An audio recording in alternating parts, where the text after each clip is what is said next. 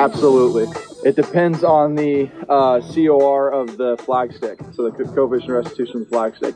In U.S. Opens, I'll take it out, and every other tour event, when it's fiberglass, I'll leave it in and bounce that ball against the flag stick if I need to. Welcome back, podcast patrons. Episode of Leave the Pin podcast. As always, I'm your host, Dan. And I've got my co-host, the man who literally just got back from harassing Disney cast members on the miniature golf course, Scott. What's the good word? So I feel like I have to tell that story. So obviously, when Dan and I go places, we like to promote the pod. And, I'm a big fan of Disney and Disney World. So that's a place that I go frequently. And I know my way around. And I knew where I was staying, within walking distance, there's a miniature golf course. It's a miniature golf course and a putting course, which is pretty cool. It was raining, so the course was closed, but whatever. I walked over there and I said, hey, I do this podcast. I was wondering if maybe you would be interested in, recording me asking you what your favorite golf podcast is, for Instagram. And he just looked at me and he's like, yeah, Disney cast members can't do that. I was like, oh, okay, cool. Like, I understand that. Like, I get that. I don't want to, put your job in jeopardy or anything like that. And he's like, yeah. He's like, I wouldn't ask anyone else around here either. I'll have to call security. Like, oh, okay. There's no one else around, so I'll just leave. Does that sour you on the mouse at all? Not really. Because one person who clearly had kind of a rough day, probably because he had to work all day. The place is closed. I mean, he's just there telling people to go away, essentially. So it's all good. Okay, all right. Hey, so you got back from a nice Orlando vacation. It was sunny. We're coming back to a potential ice storm tonight. It was not sunny at all. It was like 40 degrees the whole time I was there. Was it really? It was actually warmer here yesterday than it was the entire time I was down there. Hey, sometimes the sunshine stay to let you down, It does. It does. But you coming back to the big news and big news across the golf world is the USGA has released their 2-year investigation into the distance gains, in the game of golf. The 2020 USGA distance report. Let me break it down. I'll summarize it very quickly for everybody. It is 100 pages long, anecdotal evidence of distances increasing over the years, testimony, et cetera, et cetera. It literally boils down to this. The USGA quote, "We have a problem with distance. Every generation thinking that they need to be longer and faster than the next generation is going to be a detriment to the game over the next decades." End quote. That is it. There is no solution. There is nothing else in this report that gives us any hope as to what might be done. Now, we'll get into some pros and cons in a little bit of it.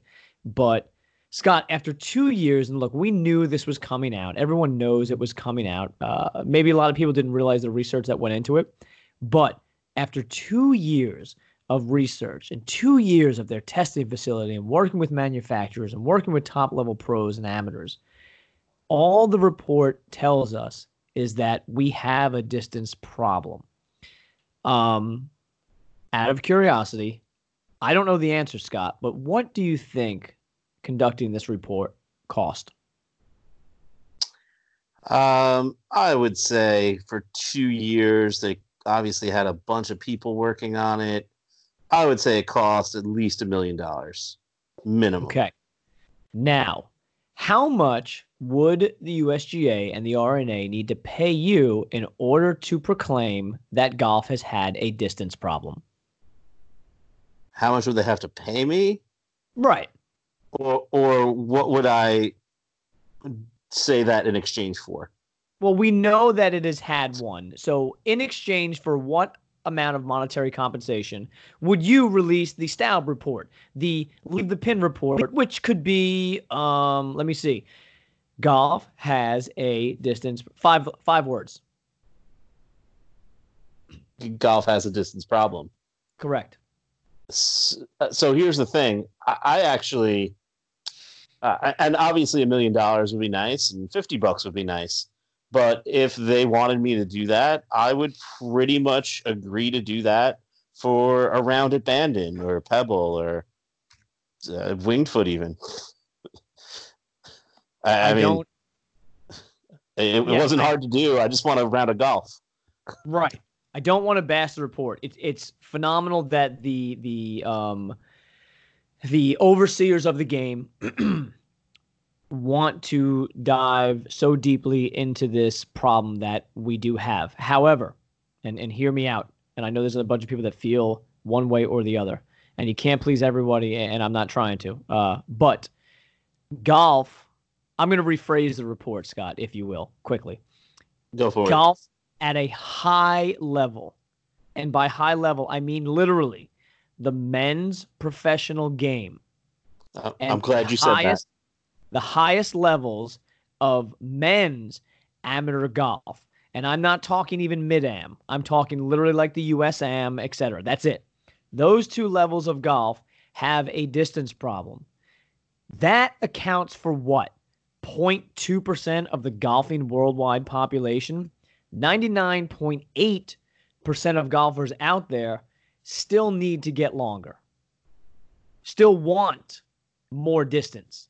So I have a very big problem in using these generalized terms of golf as a game as a whole, meaning everyone under the umbrella that plays it has a distance problem, because frankly, it's just not true. Nope. Now, you're absolutely right. Go ahead. See, here's the thing. You and I are of an age, early 40s, where we have come up in the game from playing 240cc heads to what they are now. Our 3-woods now were our drivers back in the day, and we got along fine. Play the correct set of tees. Don't feel like you have to tip everything out, and I think you're okay. I do love the fact that the USGA went ahead with this and admitted things got off the rails at times. But again, like, this holds no water for me, for you whatsoever, for our listeners whatsoever, realistically, because it's only focusing on the top tier guys. The driving distance of the LPGA has literally remained unchanged for the last 8 years. There's some outliers, of course. There's a Lexi Thompson here or there. There's a Michelle Wie when she was in her prime and still playing, you know. But they're outliers. They're freaks, if you will. You know, when you revert back to the mean, it hasn't changed. The guys' game has.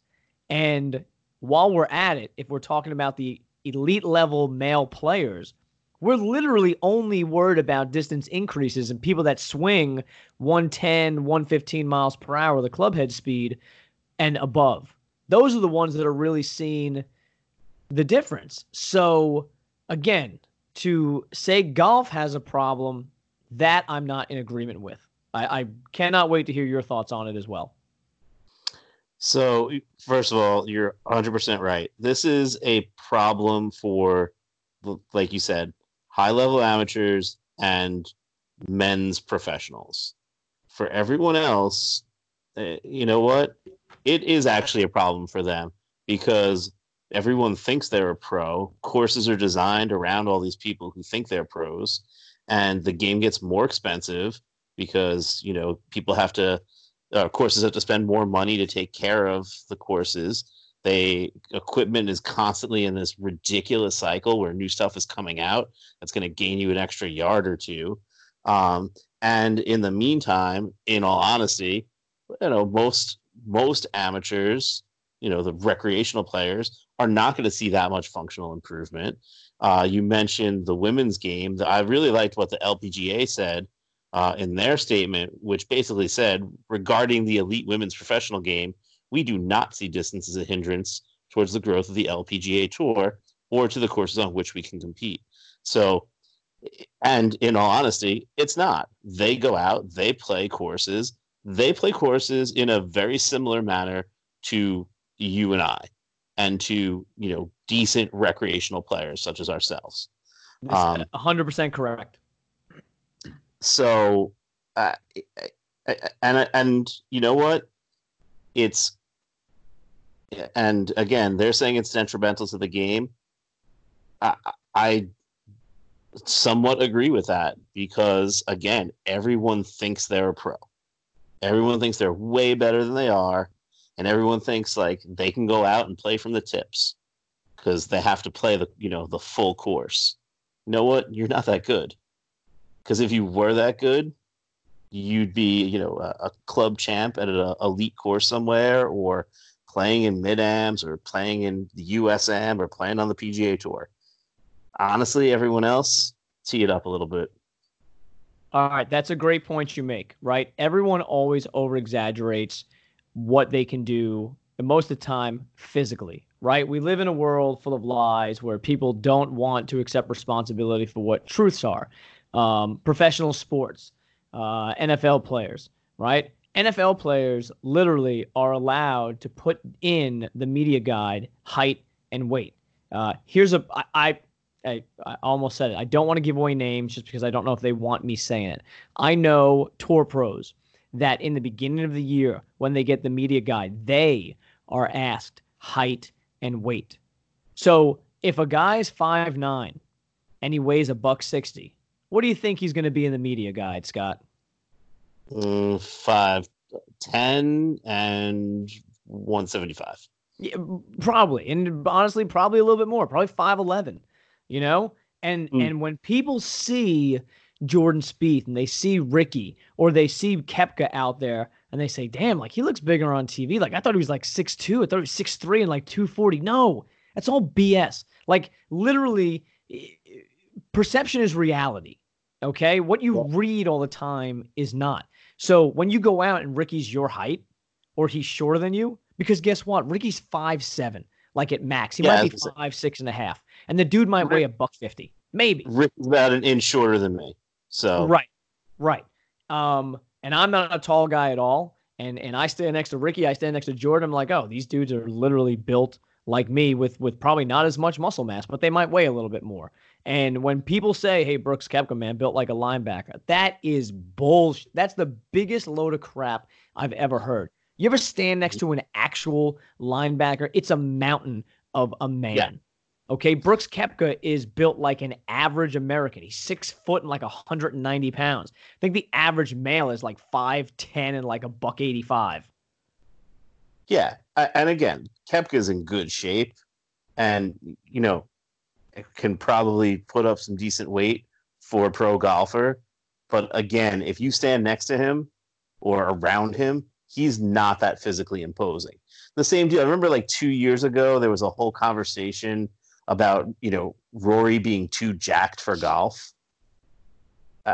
Okay. I saw him at a tournament not long after that report came out.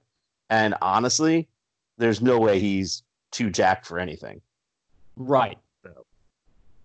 Again, he's in good shape, but he's not like, running around like all cut up and everything. Yeah, exactly. I mean, look, you need to have functional range of motion and movement. You can't be too muscle bound. But I think anything that we can throw on the fire or throw on the wall that sticks in social media or golf content, people will do it. But again, it's this whole problem where we're kind of built on these set of lies. So the USGA comes out, and I'm not blaming the USGA at all or the R&A. I'm going to give you my pros and cons in a bit. But the problem is that we don't have a distance problem across the board. There's a certain select few individuals that have a distance problem. And it's not even a problem because the PGA Tour and professional golf is entertainment. You and I go to events when we had to pay to go. We went and we paid our hard-earned money because these individuals do something that we physically cannot. I physically cannot hit a ball 300 yards. I want to see that. Okay, I can't get home in 2 on a par 4 that's 480. Okay, but they can. Okay, I can't shoot 8 under par and make 10 or 11 birdies in a round, but they have the ability to do that. So I'm paying to see something that I can't do. Because honestly, if it was something that I could do, well, why the hell would I pay someone else to do it? Why would I pay to watch? I go to professional baseball games and football games and basketball games because I'll never be able to do it at that elite level. You go to the movies because you go to see someone flesh out your imagination, your dreams on film, right? Because you don't have the ability to do that. I notice this a lot too at a lot of the lessons I give, right? The first question is not what's your handicap.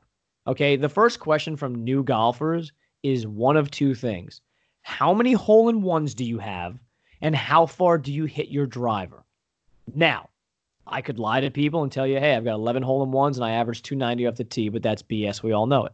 I've got one hole-in-one and I probably average about 235, 245 off the tee, but I'm honest about it. So I hit a ball for these guys, like, whoa, man, that thing traveled real far. Okay, whatever, it was average. They go hit a ball, and they say, man, I must have smoked that like 250 because you hit yours like 310. No, you idiot. That's not how it goes.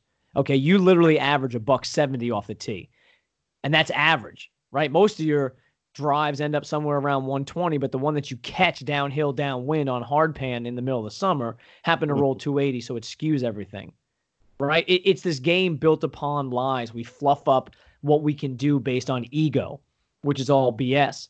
And I'm glad the USGA is kind of calling out the top level males with that. But the problem is guys like you and I are not gaining 5-10 yards every 10 years.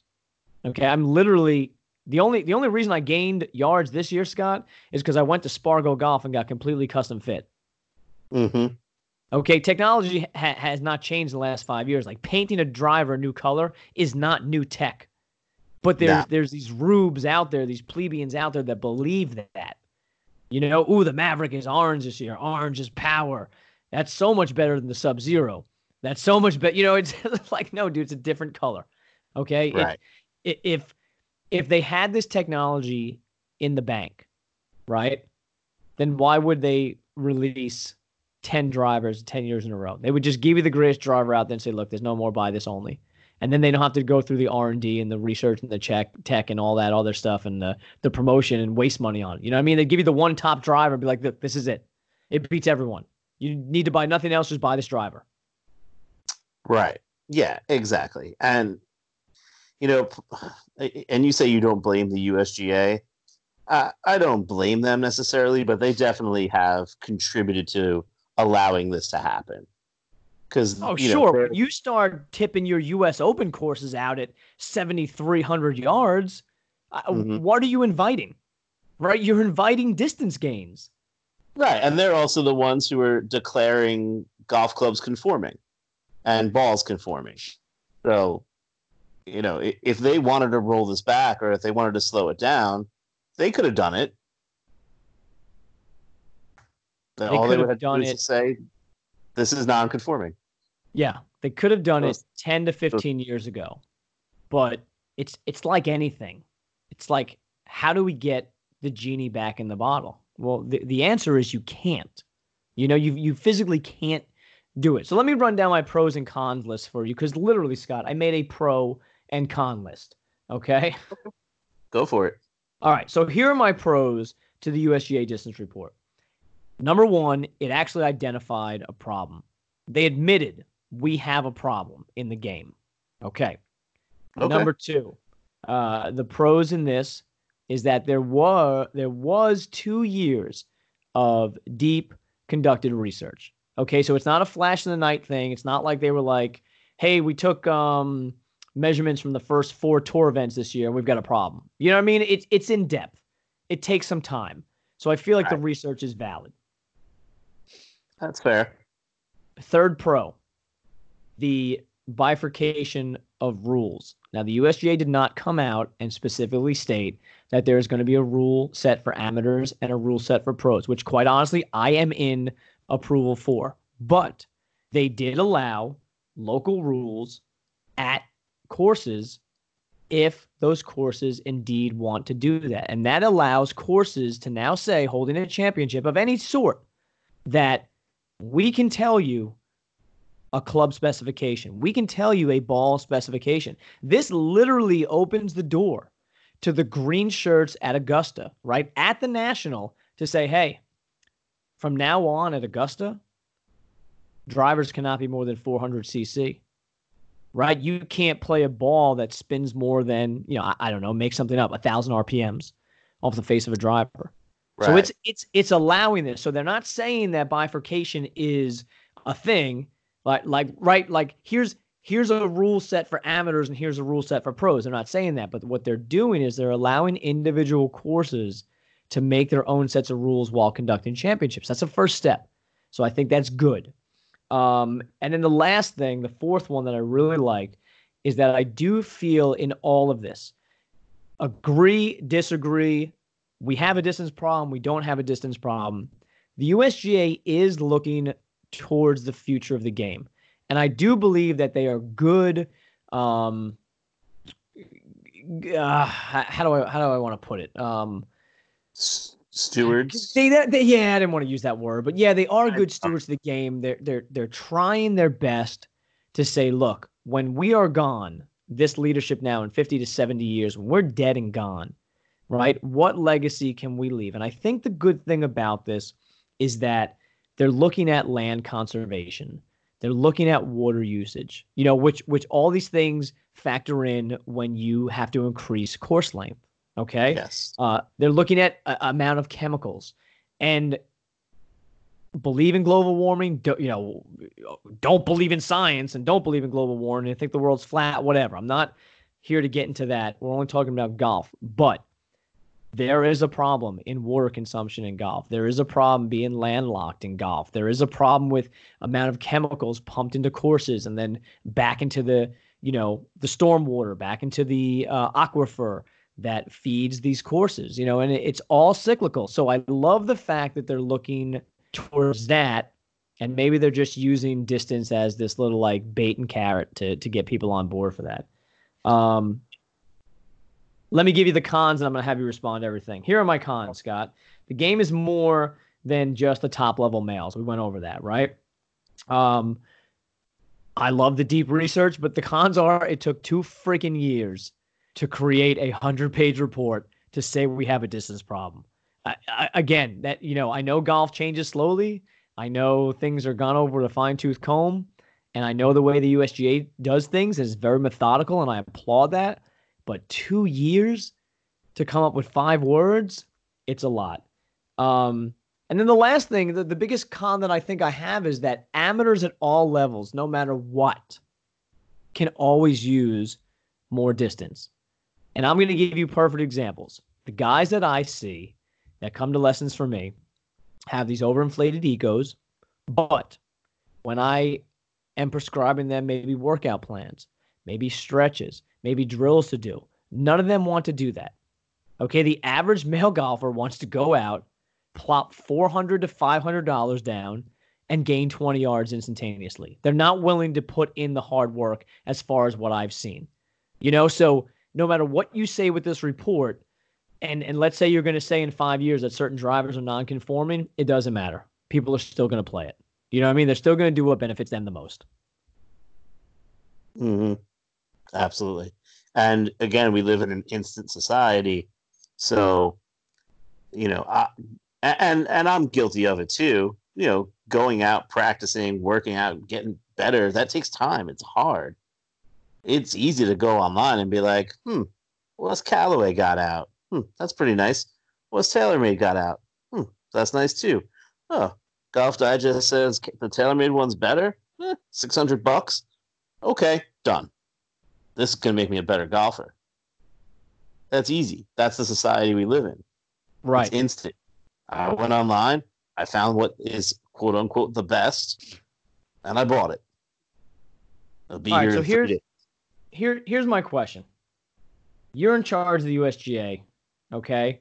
What does Scott want to see done with this report? Because the USGA has told us that in the next 45 days, a month and a half, they're going to give us some more specifications as to what they're going to do. But what is it that you would like to see done with this, if anything?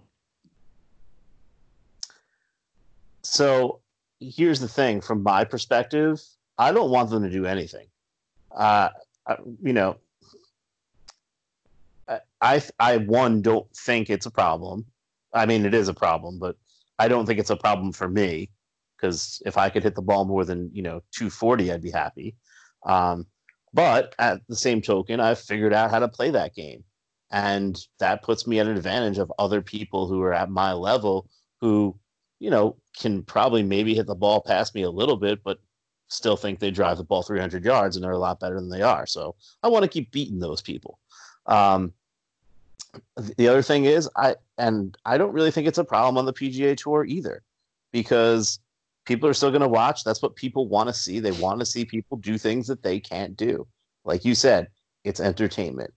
The other piece of that, and I'm going to look at what Phil had to say, is that they're not giving enough credit to golfers as athletes. There's a lot of truth to that also, because these guys are in much better shape than they were, 20 years ago. Once Tiger came in, people started getting serious about their fitness, and they started, treating themselves like professional athletes. So there is something to be said for that also. I do think that they need to maybe roll back golf course architecture so they're not building these massive courses that take up a ton of real estate and thus a ton of chemicals and a ton of water and a ton of impact on the environment. I think that's important. And I think it's important that we preserve like these great courses that we have, so that the top level players can still play on them. Again, I think that having the local rules, I think that's ultimately what I want to see come out of this. I want to see the USGA take a stand and go, okay, we are playing the US Open at this golf course. Yeah, it maxes out at 7,000 yards, but we are limiting your equipment to something which will thus limit distance. That's what I want to see. I want to see them put their money where their mouth is, or their mouth where their money is. So here's my final thought on this. We worry about part of this, and maybe it's just a small subsect, but part of this is the fact that we worry so much about, like you mentioned, these great courses, these golden age courses becoming obsolete in terms of tournament golf, right? That's part of it. Let's take Merion, for example. Merion will never host another U.S. Open again. It was kind of a freak thing that they went there. They tricked the course up so much that members of Merion, when they walked it during the tournament rounds, said, this doesn't even look or resemble the golf course that we play. So even though it is a golden age course, even though it is one of the most recognizable courses with its wicker baskets, you trick it up in order to quote unquote, make it difficult for the new age pros. And then it becomes a shell of what Merion actually is, which is a shot making course, small greens, lots of undulations, a little bit of visual eye candy, but also deception. And it doesn't become that course anymore. But here's my overriding theme with this. Why are we so worried about changing courses for the pros? And the biggest problem is because of par, because of this made up number, because of this word that holds this magical, mysticism in our minds. Breaking par is amazing. Oh, going too far under par. Oh, that course is too easy. Too far over par. Oh, that course is a brute. But in reality, what does it mean? You're playing against other people of your ability level, right? Do you care, Scott, if the PGA Championship, if the US Open would be won at 31 under par? No. Would that bother you? I mean, it wouldn't bother me if you told me that, because people, let me, gosh, off the top of my head, I shouldn't have done this. I should have had this prepared. Let's take Shinnecock, right? One of the founding fathers of the U.S. Open. Take Shinnecock, for example. Shinnecock started off as like a 6,500-yard course. Now Shinnecock is like a 74-50 yard course, which is insane. But let's say we get Shinnecock back to its original kind of look and everything. Yes, the shot value is going to change. The different types of shots are going to change because guys are bombing it everywhere. But what's the problem at a U.S. Open if you have 80 guys under par? You're still going to find the best player that week because the best player that week is going to shoot the lowest score. So we're worrying about this fake word of par, that the golfing lords of the past have designated as par 3, 4s, and 5s for quote unquote certain distances and, routine skill of a good golfer. I mean, why are we worried? Why not just change the par on these courses? Why not make Shinnecock a par 67? Who cares? If you're so worried about numbers and stuff, well, there you go. That takes 5 strokes off a round. Yep. And that's the easy fix because, like you said, there's multiple sets of tees at a lot of these courses. Real simple. Here's the, we'll call them red, white, and blue. Here's your red tees. This is the distance here. This is the par. Here's your white tees. That's the distance. Here's your par. There's the blue tees. That's where the pros play. Okay. This is the distance. Here's the par. Well, why is this par less than the par at the white tees? Because the pros can handle that. You're absolutely right. There you go. That's the easiest way to solve the problem. But no one's going to do that. You know that. Right. I mean, the thing is, though, it's so – this problem is so big. It's so comprehensive. It's nothing that can be solved overnight. I do, again, applaud the USGA for rolling this out very slowly. And we know that's the way golf changes. But it gives people time to, bitch about it or kind of come up with different solutions. And maybe they listen to a few of those and say, you know what, that's actually a good idea. And maybe we didn't think about that. But that's why they give it a 45-day grace period. Then they're going to do another 9 months of talking to the pros, et cetera, et cetera. Look, I'm going to tell you, there's probably very few pros that are willing to dial back the clubs and the ball. I put a post on Instagram today. I got a great response from it. And I just said, make the ball curve again, USGA. And the guys from Enjoy the Walk, a podcast that I listen to that I like, said that, well, yeah, we could do that if you want to see Tiger win by 12 every week. Yeah, yes. That's exactly what I want. I want the best ball strikers and the guys with the most imagination like Bubba and Tiger and Rory as far as ball strikers go to be out there and to dominate. And so guys that are not as physically gifted or as mentally gifted to them as seeing a course can't just bomb and gouge their way around everywhere. So yes, I would love that. Is it going to happen? I don't know. The ball companies, the manufacturers for the clubs, they're lobbyists, right? It's just like politics, where you have gun lobbyists and fast food lobbyists and everything, oil lobbyists, they're club lobbyists. And guess what? They don't want changes. Because it affects their bottom line. It affects their revenue. The ball companies don't want changes because it affects their bottom line. It affects how much money they make. Exactly. So I get it. Everyone's intertwined in this game, and what you do doesn't just affect one person or, in this case, one set of people, the top male pros.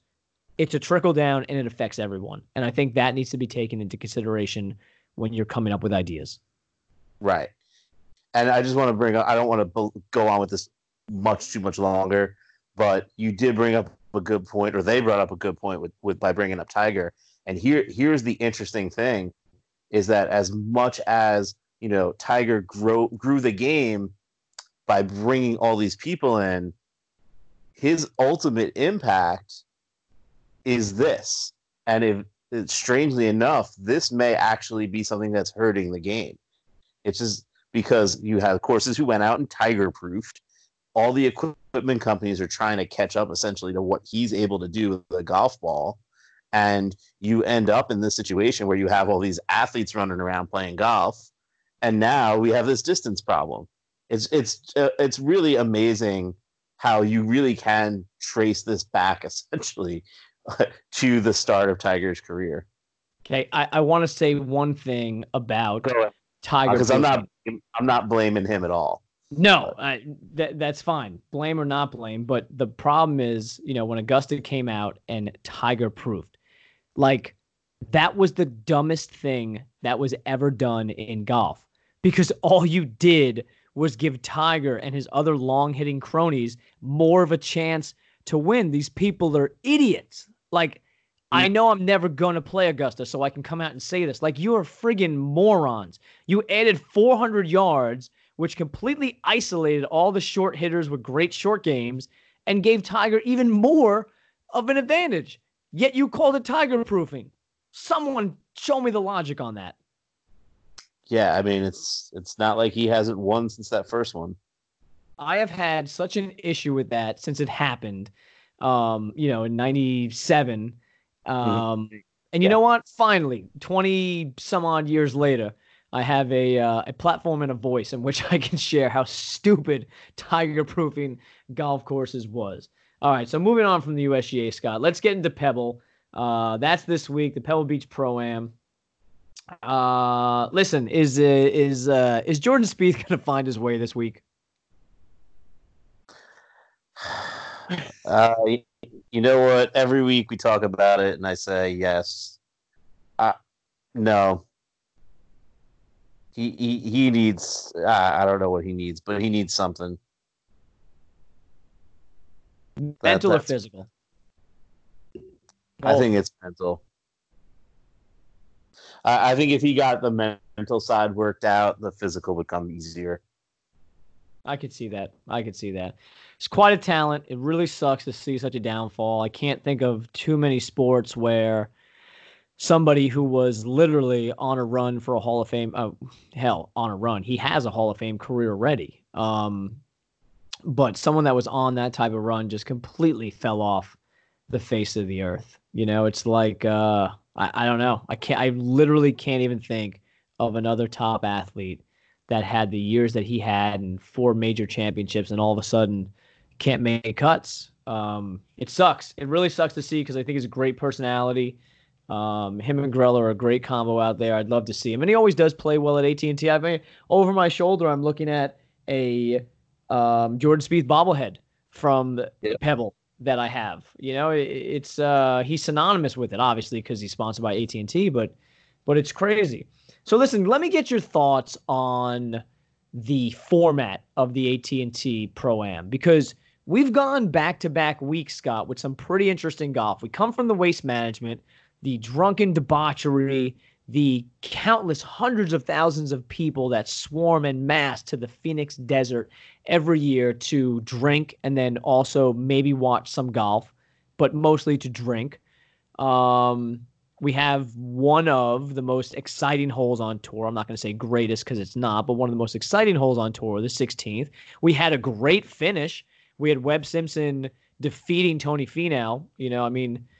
It's not like he stole it. Finau made 2 pars at the end, and Finau made 2 birdies. Finau made 2 pars, and Webb made 2 birdies. So we go from that, a great ending, another overtime, if you will, playoff championship, and we come to Pebble Beach, where we go from what I feel like is such an action-packed week at Waste Management to the old kind of slow curmudgeon grind with great scenery. The amateurs are going to take 6 hours. They're going to suck. A few of them are going to play well. They're all going to be flooded on Pebble on Saturday so they can get the great television time. And then we go off and we see who ends up winning on Sunday. You like the format with the Pro-Am, like with these hacks sticking around with the pros for 4 days? Not really. I mean, we talked about this a little bit last year, I think.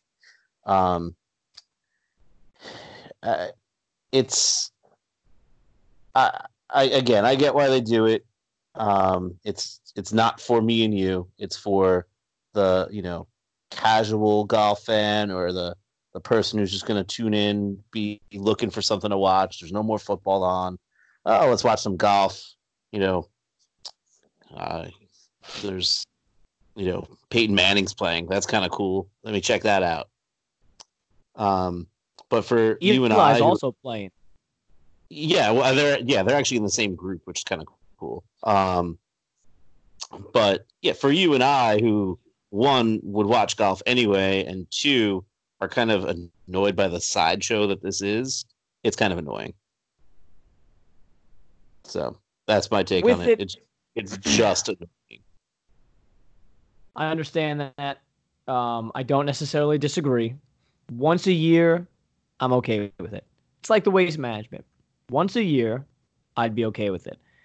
I would not want my PGA Tour golf to be like the Waste Management every year. Part of me would like to go 1 year to a practice round, but I see no fun. This is me personally. I see no fun sitting on the 16th hole on Saturday, because I like to watch golf, and all you're seeing is single shots into a par 3, and you're gambling and booing and whatnot. And that could be fun for a few hours, but I think it would wear quickly. Same thing with this gimmick week. It wears quickly on me. It's just like Zurich in Louisiana. It's cool to have a team event for a week because, let's be honest, almost 52 weeks a year, we have a stroke play event. So anything out of the ordinary for me is kind of cool. My biggest problem with the Pro-Am is the fact that these amateur celebrities, there's your crop of real good household names, but then there's people at like the Pro-Am party that, like, not to knock them. I mean, obviously they have more recognition than us and stuff, but I mean, I'm not sure their golf games are much better, and even their recognition is almost nil. Here are the pros that I came up with, Scott. Sorry, the amateur celebrities that I think were, pretty decent. You got Eli and Peyton. You said they're playing the same group. I didn't know that. That's awesome. Like, I would watch that even if I wasn't a golf fan, right? That's cool. And they're both 10 handicaps. I would like to know what the action is between those two on the side. Oh, it's got to be. Yeah, it's significant. It's a good thing they're not playing with Phil. Yeah, those numbers might creep up to the six-figure mark pretty quickly. Mm-hmm. You got the great one. You got Gretzky. He'll be playing with DJ, I'm assuming. You got Macklemore. You think? He's out. He's parading out there looking like Chubbs from Happy Gilmore. Bill Murray will be doing his shtick. Macklemore's playing with our boy Lando Calrissian Griffin. Yes, that's actually where I saw it was Lanto's Instagram page. Bill Murray will be performing his tired routine year after year, but I mean, look, a guy that was in Caddyshack, I mean, do whatever you want, dude. You know what I mean? Guys like golf royalty at this point. Alfonso Ribeiro, he'll be doing the Carlton out there. You can't do it because it is trademarked, but he'll be doing it out there. Tony Romo, Aaron Rodgers, those are good. And you know who I'm actually most interested in? Justin Verlander, pitcher from the Astros. I'm wondering if on the tee boxes he's stealing what clubs people are going to be hitting into greens. Yeah, there's going to, he's going to have someone like in the woods, like banging a tree maybe. I like that. Or maybe banging the ball washer up and down. That's a possibility. You get the caddy doing that.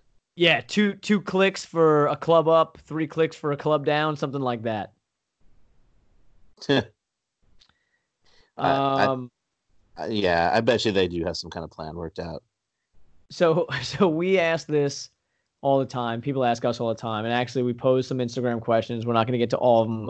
Again, honestly, just appreciate the love and the amount of questions that we got. But this first one is relevant. It's from Mike Creed, our boy who caddies on the Corn Ferry Tour. Good luck in Bogota, Colombia this week. And he said, if you were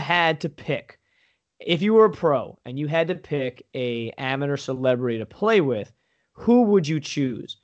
Now, last year you reminded me that you chose who again, Scott? Justin Timberlake and Steph Curry because I wanted to win. Okay. And that's very on brand for you, right? Two great golfers who are also interesting people. Let the people know who I picked, Scott. I think we picked two. I don't remember who the first person you picked was, but one of the people you picked was Hulk Hogan. Damn right, Hulk Hogan.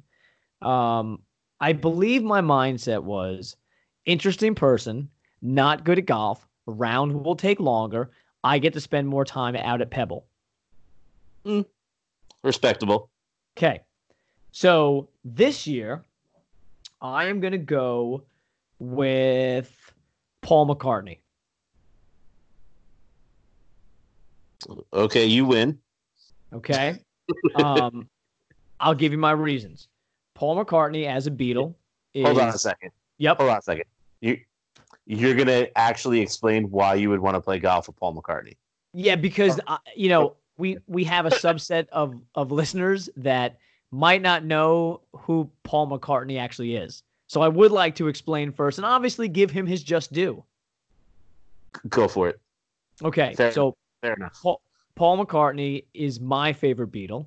Was also my mother's favorite Beatle, and my mom and I actually got to see him in concert, which is fantastic because growing up she never got to see the Beatles, so that was awesome. But Paul McCartney and the Beatles took a very famous photo one time of them with golf clubs, and everyone thought, "Oh my God, like the Beatles golf, this is going to be insane. The game is going to explode." And then they went on. They were like, "No, we've never played this game at all. We have no idea." The guy who took the pictures was like, "Here, pose with these golf clubs," and we did. And you can look up the picture online. They look so awkward, weird stances, all these weird poses. So I would like to talk to him about that.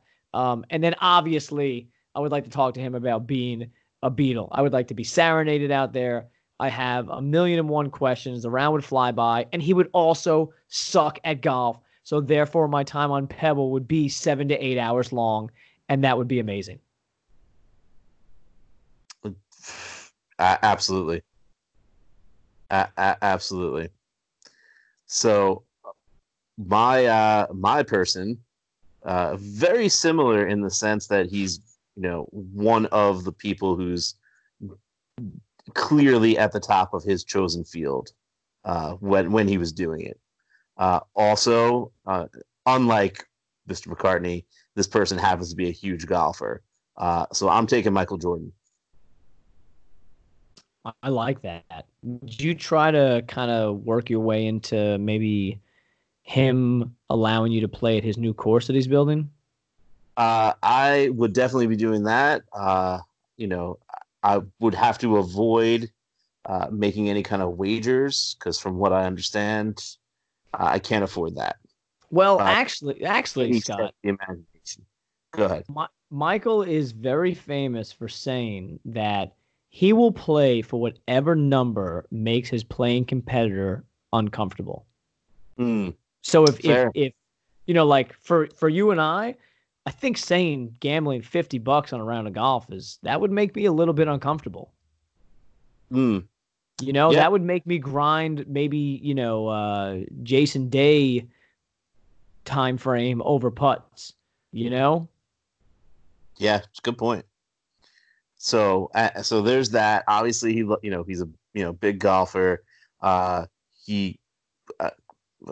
just want to ask him, listen, how do you, under the kind of pressure, and I understand it's sports, so it's a different kind of pressure, but how do you rise to the occasion so many times in your career? I just think it would be a really interesting, person to play around and golf with.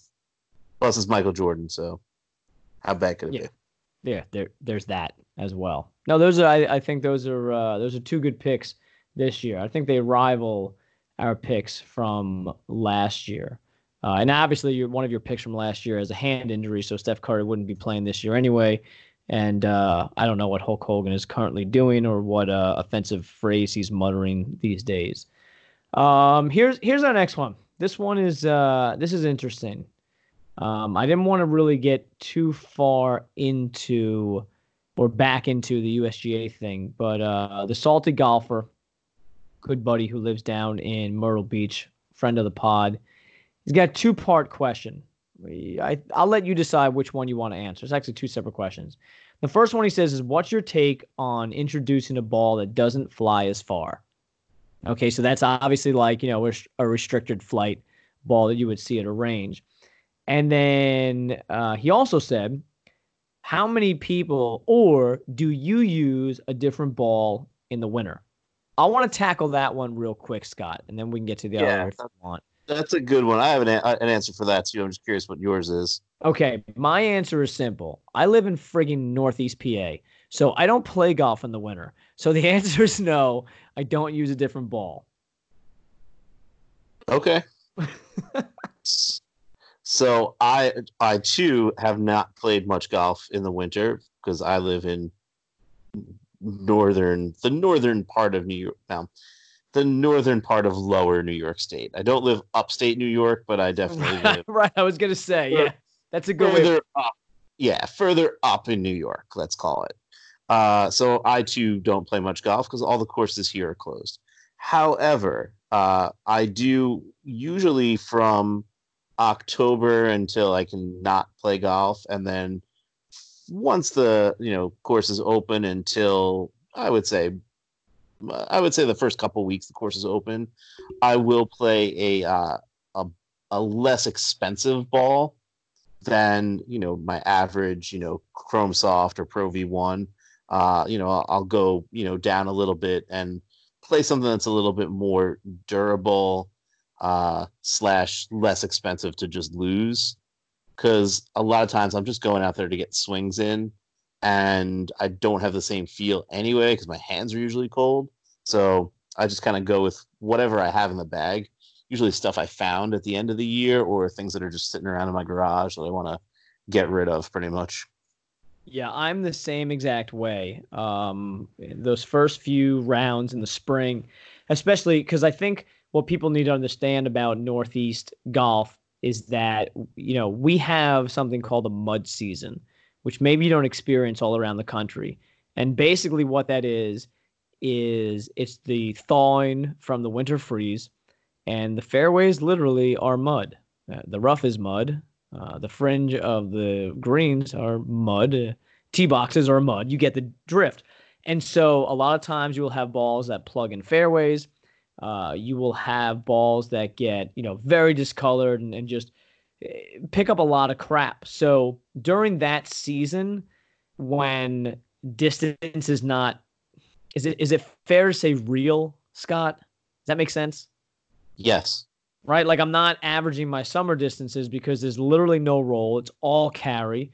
Honestly, a lot of times I'll move up a set of tees because a 6,200 yard course is playing like 67 because you get no roll. So I too will do the same thing. Whatever crap ball is in my bag, I will use. Like you, I like the Chrome Soft. I like the soccer ball, hexagonal shaped Chrome Softs. I've been playing the USA ones. But anything else, I'll just take and hit. I try not to use my. It sounds nerdy, but I try not to use my good balls unless I'm playing, like actual golf. Which is crazy, Scott, because the more I think about it, like the months that we can play actual golf, it's like 4 months. It's awful. It really is bad. Yeah, that's definitely true. It When is good though, because last year I bought 2 dozen Chrome Soft to get me through the summer, and I still have a dozen left. So, that's a pretty good thing. Yeah, that's definitely unfortunately I didn't play enough golf that I needed to get more golf balls. right. I'll tell you, one of my favorite things at the beginning of the year is going into, whether it's Golf Galaxy or whatever, PGA Tour Superstore, and just loading up on balls. I always love seeing what they have, new designs and stuff like that. I know it's stupid because there's no new tech at all, but I like buying stuff. I like buying new things. But like you, I'm looking at my golf locker in the podcast studio here, and I have 1, 2, 3, 4, 5, 6, 7, 9, 10, 15, 18 sleeves of golf balls in there. And I'm still looking forward to buying new ones. Like it's stupid, you know what I mean? It's dumb. It's a plethora of riches. Yeah, and you mentioned the Chrome Soft, like the soccer ball. I still have a bunch left over. I actually really want to try those out this year, so I'm planning at some point to go pick up a dozen or two, and that'll be what I have for this year. Yeah, it's solid. Well, I don't. You got anything else? I don't have anything else. For do you want to do picks for Pebble? Oh yeah. Picks for Pebble, Chesson Hadley. Okay. That's who I'm going with. Hey, did I pick Finau for Waste Management? Because I really think I did. I think you did too. I just don't remember who I picked. Yeah, but see, I don't remember if I picked him for that or if I picked him for Torrey the week before. I can't remember. I don't know if we did picks last week. All right, let's say I did. Okay, let's go with it. Okay, I won. Yeah, I'm taking the thin man this week. Seems excited to be there. It's kind of his first big full field event. I really think he's going to win this year. And I feel like it's going to be kind of an out of the blue type thing. And I think this place is about as random as you can get. You know what I mean? Winning just a Pro-Am tournament. I think it's one of those things where he might be on the radar a little bit and then all of a sudden has a hot Sunday round. It's either that or he misses the cut by 5 strokes. One or the other. Okay. It's definitely possible. I'm actually going to take someone who I think might be a little bit of a wild card in this too. I'm kind of feeling Max Homa. Oh. I don't know if that's much of a wild card. He had a great waste management. That's the thing. He's a wild card because he's not like a name. Yeah, like I could have said, Paul Casey. He was the runner-up last year, and right. Right. That's not going out on a limb. Yeah, that's not going out on a limb. Understood. Throwing Max Homa out there again. We know who he is. For a lot of people, he's Max Homa. So, I would love if Max Homa won and then roasted his own swing when they showed him the highlights of his win, live on CBS. Yeah, that would be classic. And that would very much be on brand for him. That would be good. Yeah, and again, we said he's got, I think, two top tens now in his last 2 starts. He's on his way up. So yeah. All right, well let's get out of here. We're just giving people a little bit of rehash of things they can purchase and ways to follow us. Right, nothing better than buying yourself some golf gear. So you should definitely go to our Bonfire store.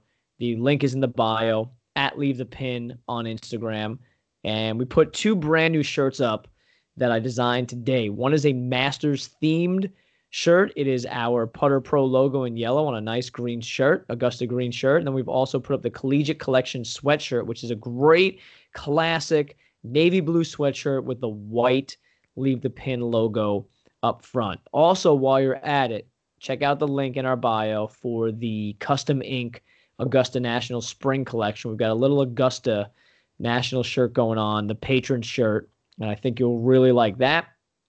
Follow Scott at LTP_. Scott, what is it again? That's it. LTP_Scott. Scott. Yeah, okay, that's what I thought. I was just make sure I didn't miss a number or anything like that. No. Follow us at Leave the Pin.